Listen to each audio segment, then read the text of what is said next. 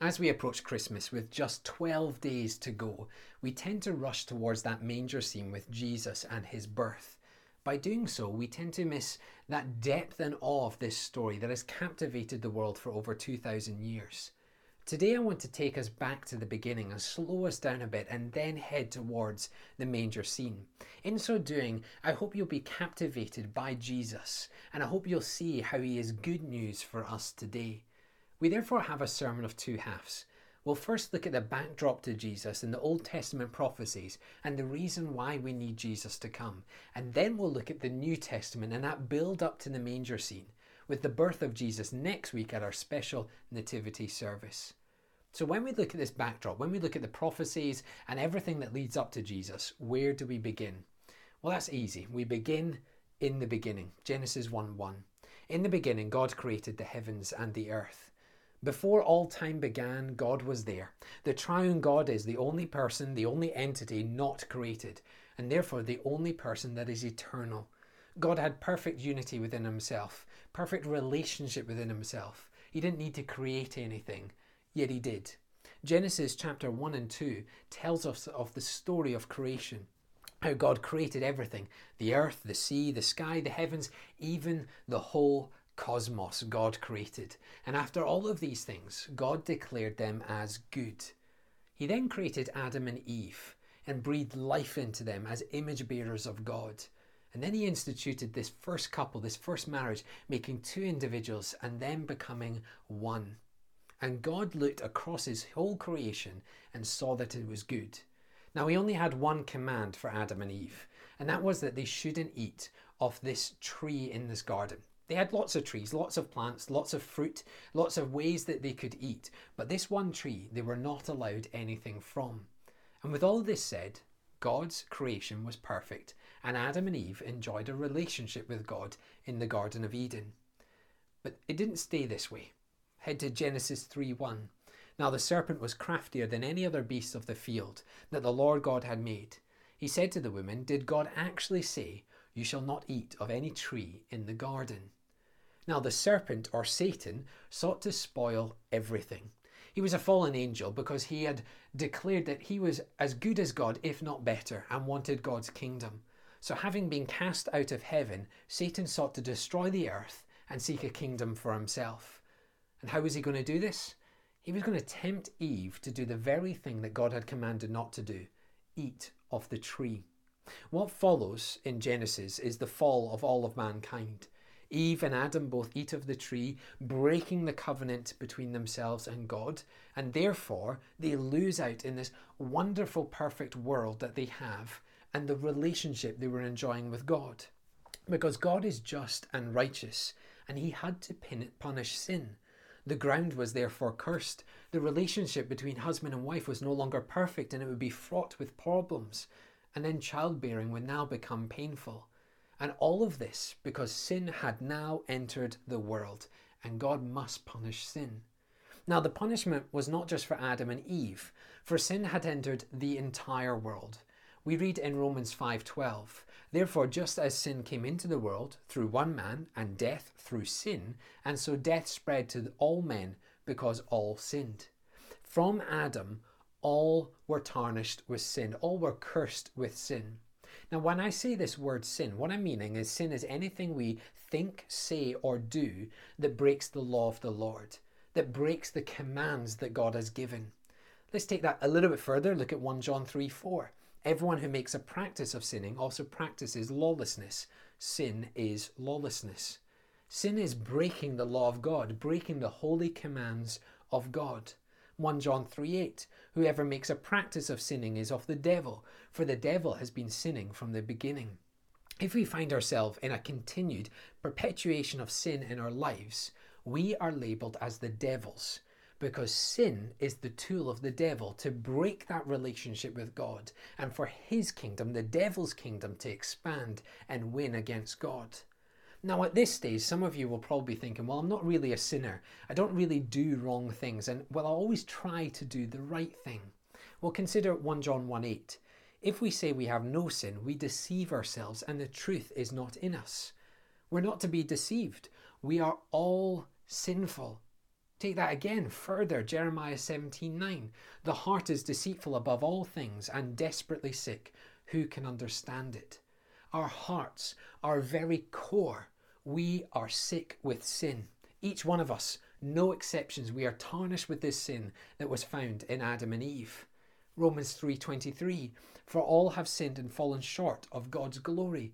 And Romans 6:23, for the wages of sin is death. This is the reality. We have now all sinned. We've all done wrong in our lives. And all of this is thanks to Adam and Eve tarnishing creation and spoiling the perfect design of God. Now, if I left it there, I have a pretty dreadful Christmas message for you this year, don't I? The thing is, though, God's plan didn't end with Adam and Eve. He set in motion a plan that would bring a saviour to the world, that would make things right again, that would bring mankind back to God in a right relationship. And it all began with a man called Abraham. Consider Genesis 15, verse 5. And he brought him outside and said, look towards heaven and number the stars, if you're able to number them. Then he said to him, so shall your offspring be. The Lord's promise to Abraham is that through him, God would raise up a family, a nation that would be far greater than the stars in the sky. And this nation would be the Lord's people, and the Lord would bless them. Genesis 22:18. Through your offspring shall all the nations of the earth be blessed, because you have obeyed my voice. Through Adam, all were tarnished with sin. But through Abraham, the Lord would bless the world. The Old Testament tells the story of this nation known as Israel. But sadly, like everyone before them, the people had moments of great faithfulness and then moments of disobedience and sin. And their sin drove away the promises of God and drove them into exile and ultimately drove them to destruction. There was need for a saviour, someone who would save the people for eternity, save them from their sin and bring them into right relationship with God again. Remember, God had a salvation plan, and throughout the whole of the Old Testament, we have hints known as prophecies to the one who would come and change things forever. Just a handful of these prophecies. Numbers 24:17. I see him, but not now. I behold him, but not near. A star shall come out of Jacob, and a scepter shall rise out of Israel. From this nation, specifically from Jacob, the grandson of Abraham, a scepter would rise. Now, a scepter is an ornate staff carried by rulers to show their sovereign power. So God's salvation plan would be seen in a sovereign ruler that would come from Abraham and from Jacob. Isaiah 11:1. There shall come forth a shoot from the stump of Jesse, and a branch from his roots shall bear fruit. Not only would this ruler come from Abraham, from Jacob, but now it would come from Jesse, who came many generations later. And this ruler would bring great fruit, bring great blessing to the people. Jeremiah 23:5-6. Behold, the days are coming, declares the Lord, when I will raise up for David a righteous branch, and he shall reign as king and deal wisely, and shall execute justice and righteousness in the land. In his days Judah will be saved, and Israel will dwell securely, and this is the name by which he will be called. The Lord is our righteousness. So this ruler, this saviour, this person that would bring about the everlasting change and save the people from their sin would come from Abraham, from Jacob, from Jesse, and now from David. He would be a king that would bring righteousness to the people. The people will find salvation in this king. They'll be granted eternal security, and will know this king because we'll know him by his name. It will speak of the righteousness of God himself. Micah 5:2. But you, O Bethlehem, who are too little to be among the clans of Judah, from you shall come forth for me one who is to be a ruler in Israel, whose coming forth is from old, from ancient days. The king won't be born in some metropolis and large important city. Instead, he'll be born in Bethlehem, which means the house of bread. He will be born fulfilling the prophecies, and he will be born so that he can rule over the people. Isaiah 7:14. Therefore the Lord himself will give you a sign. Behold, the virgin shall conceive and bear a son, and shall call his name Emmanuel. God will let the people know how to recognize the king, how to recognize this salvation plan. He will be born of a virgin, and he will be called Emmanuel, meaning God with us. You see, as we approach Jesus, we have this whole backdrop of sin destroying the people over centuries, that God tried and tried and the people sinned and sinned, destroying this relationship. Yet we also have several hints to a king who would bring salvation, who would bring an eternal assurance to everything having changed. Now, I've only given you just a handful of prophecies this morning, but in Jesus we see over 350 specific prophecies fulfilled. This then helps us understand the sheer significance of Jesus, for Jesus is the salvation plan of God. And what we'll see as we now head towards our New Testament passage is that God has been at work since Abraham. And not only does Jesus fulfill every prophecy, but he is the solution to the sin first committed by Adam and Eve, the sin committed by God's people in the Old Testament, and the sin that we commit in our own lives.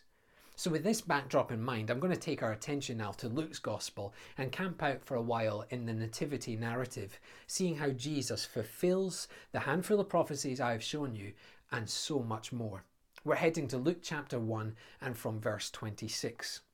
In the 6th month, the angel Gabriel was sent from God to a city in Galilee named Nazareth, to a virgin betrothed to a man whose name was Joseph, of the house of David, and the virgin's name was Mary. Gabriel was one of the 2 angels named in the Bible, known as the protector and messenger of God's will. He was dispatched by God only on a handful of times throughout the whole of God's word. And at this point, Gabriel was sent to a town called Nazareth, situated about 70 miles north of Jerusalem. It was a rough town with high levels of crime and known for being a godless environment. Gabriel was sent to this town to meet with a virgin called Mary. And we learn that she was betrothed to Joseph. Now, in Jewish culture, we have 3 stages of marriage. We first have the engagement where promises are given. Then we have betrothal with a significant and deeper engagement. And then we finally have marriage, usually when children are able to be born. Now, Mary was betrothed, meaning she had a significant engagement with Joseph. And it was almost like marriage, because the only way to get out of a betrothal was through divorce. Now, with Gabriel only appearing on the scene a handful of times, we know what's about to happen next must be great. It must be monumental. Something was about to change. Verse 28. And he came to her and said, "Greetings, O favoured one, the Lord is with you." But she was greatly troubled at the saying and tried to discern what sort of greeting this might be. And the angel said to her, "Do not be afraid, Mary, for you have found favour with God. And behold, you will conceive in your womb and bear a son, and you shall call him Jesus. He will be great, and he will be called the Son of the Most High. And the Lord God will give to him the throne of his father David, and he will reign over the house of Jacob forever, and of his kingdom there will be no end." What a wonderful message to receive from an angel. Mary need not fear, for she was highly favoured by God. Mary was chosen to have a baby, and it would be no ordinary baby. This would be Jesus, the one who would rule and reign forever. Remember the prophecies? Virgin birth, from Jacob, from David.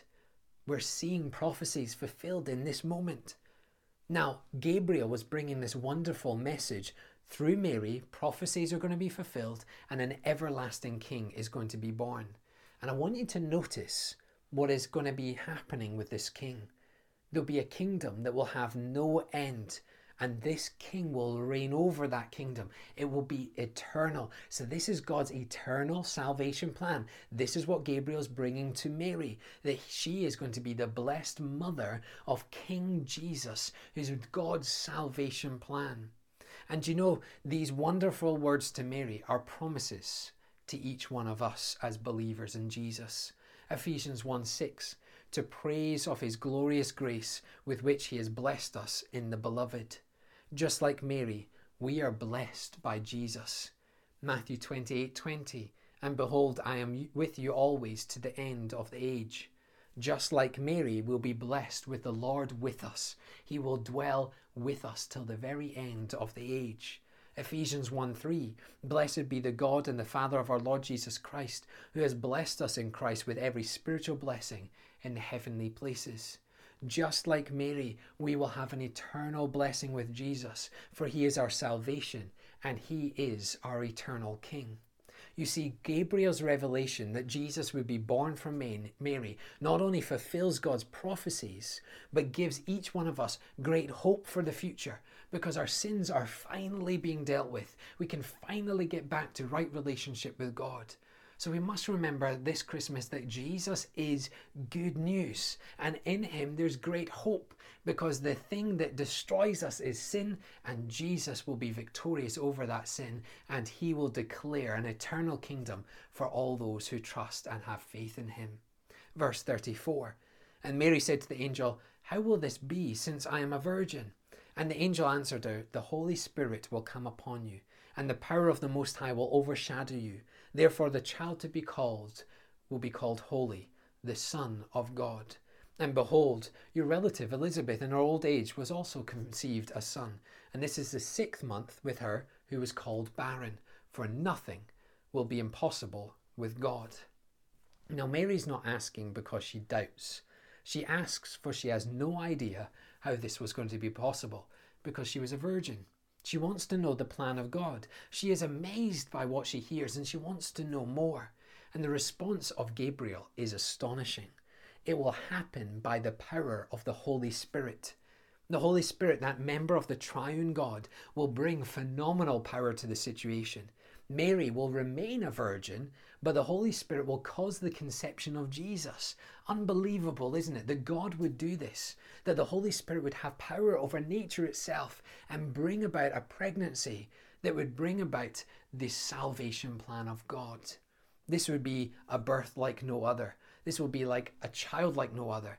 The whole event will be holy and it will be set apart, and Jesus will be holy, set apart as the only child in history conceived in this way. You see, Jesus didn't become the Son of God. He has always been the Son of God. And at his birth, through Mary, we have centuries of God's salvation plan in the making coming before us. It's an incredible moment that Mary's going to be blessed with. Verse 38, and Mary said, behold, I am the servant of the Lord. Let it be according to your word. And the angel departed from her. Mary responds in complete agreement. Mary is the servant of God, and she seeks the Lord's will to be done. Notice, the word of God is sufficient.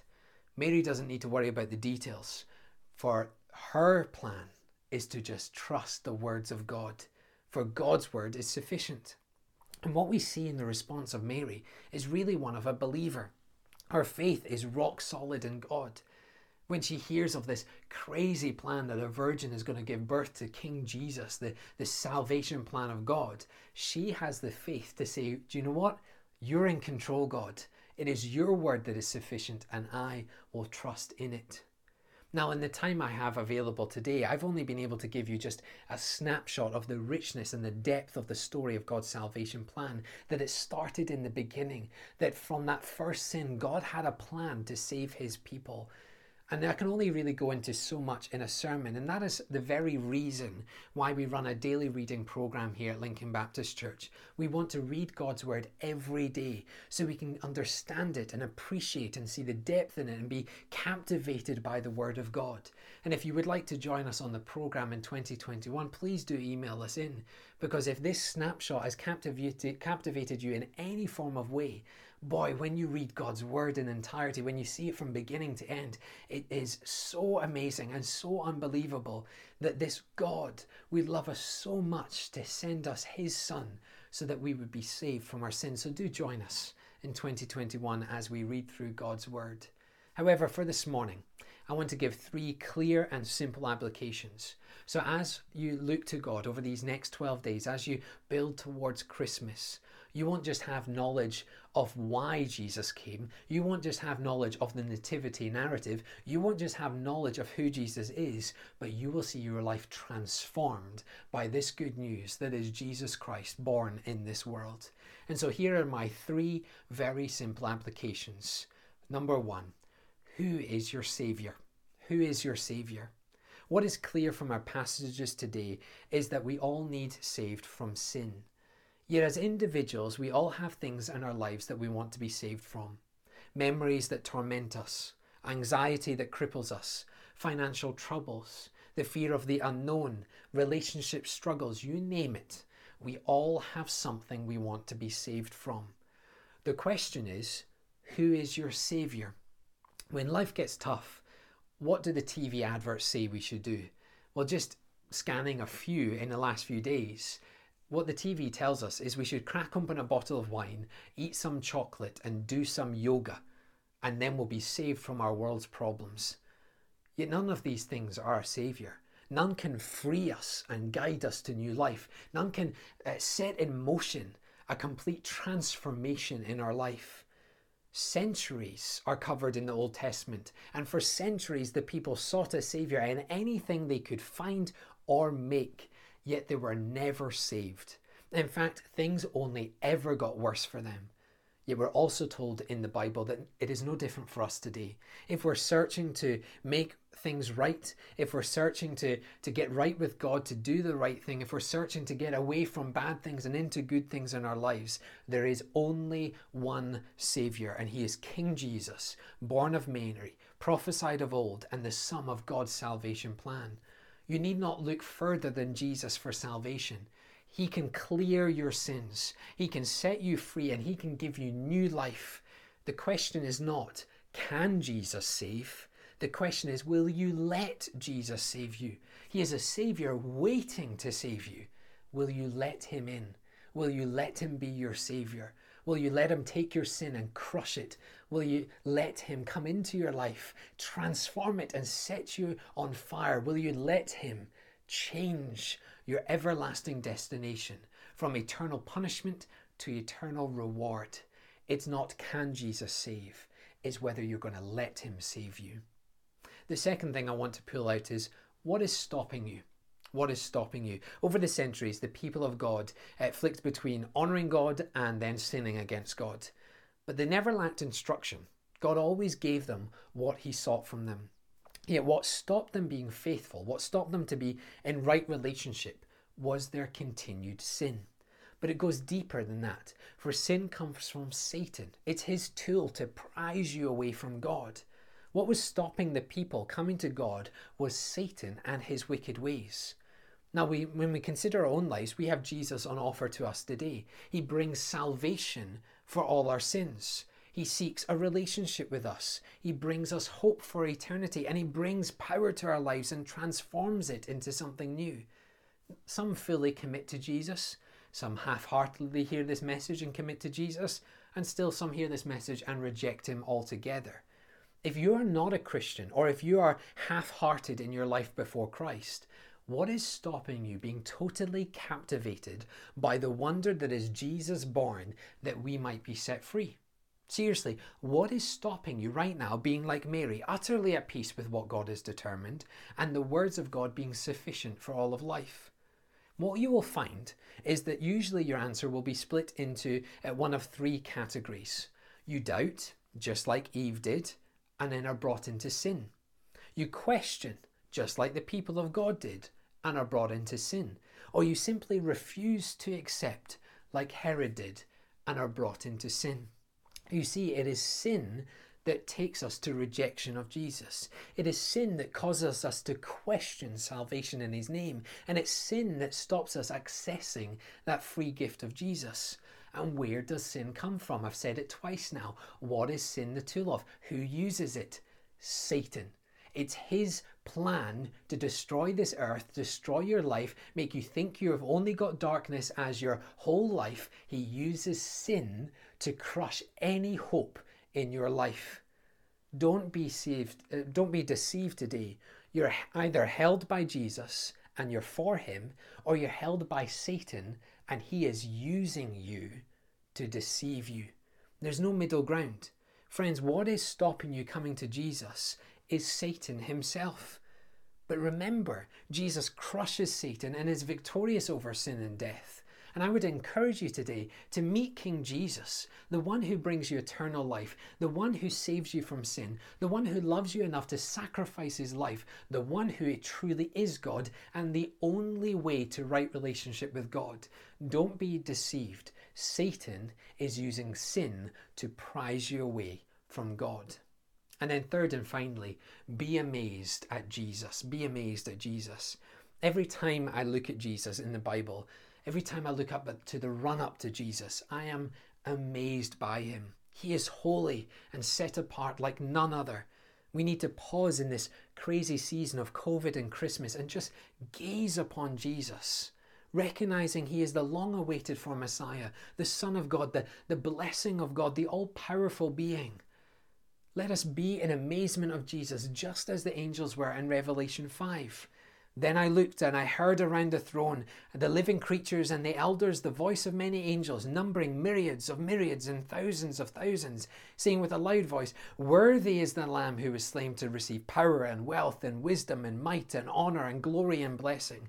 And I heard every creature in heaven, on earth, and under the earth, and in the sea, and all that is in them, saying, "To him who sits on the throne and to the Lamb be blessing and honour and glory and might for ever and ever." So yes, Christmas is about Jesus, but not just about the baby in a manger, but God's eternal plan. God with us, his salvation plan to set us free from our sin. It began in the beginning. It built towards the manger, God always pointing to the Savior. And in Mary we find the mother of Jesus, and she was found favor with God as King Jesus was born in this world as our eternal salvation in him. It's not good advice. It's not even just good morals. It is the good news of Christmas. Jesus, God's salvation plan. Let's pray together. Father, we do thank you for Jesus. And as we have just taken this snapshot look at the backdrop to him, we praise you that you have never given up on your people and that you have shown us all the way through that Jesus is that long-awaited for Messiah, that he is your salvation plan, and through him we might have life to the full. Father, I pray that we would be fully committed to Jesus, that nothing would stop us, nothing would pull us back, that we would be aware of how Satan tries to tempt us away with sin. Father, let us focus our eyes on Jesus and be captivated as the angels declared, that we would give him all blessing and honour, and that we would be focused so much on Jesus that we would be in awe of the depth and the beauty of your salvation plan. And so, Father, we pray this in your name. Amen.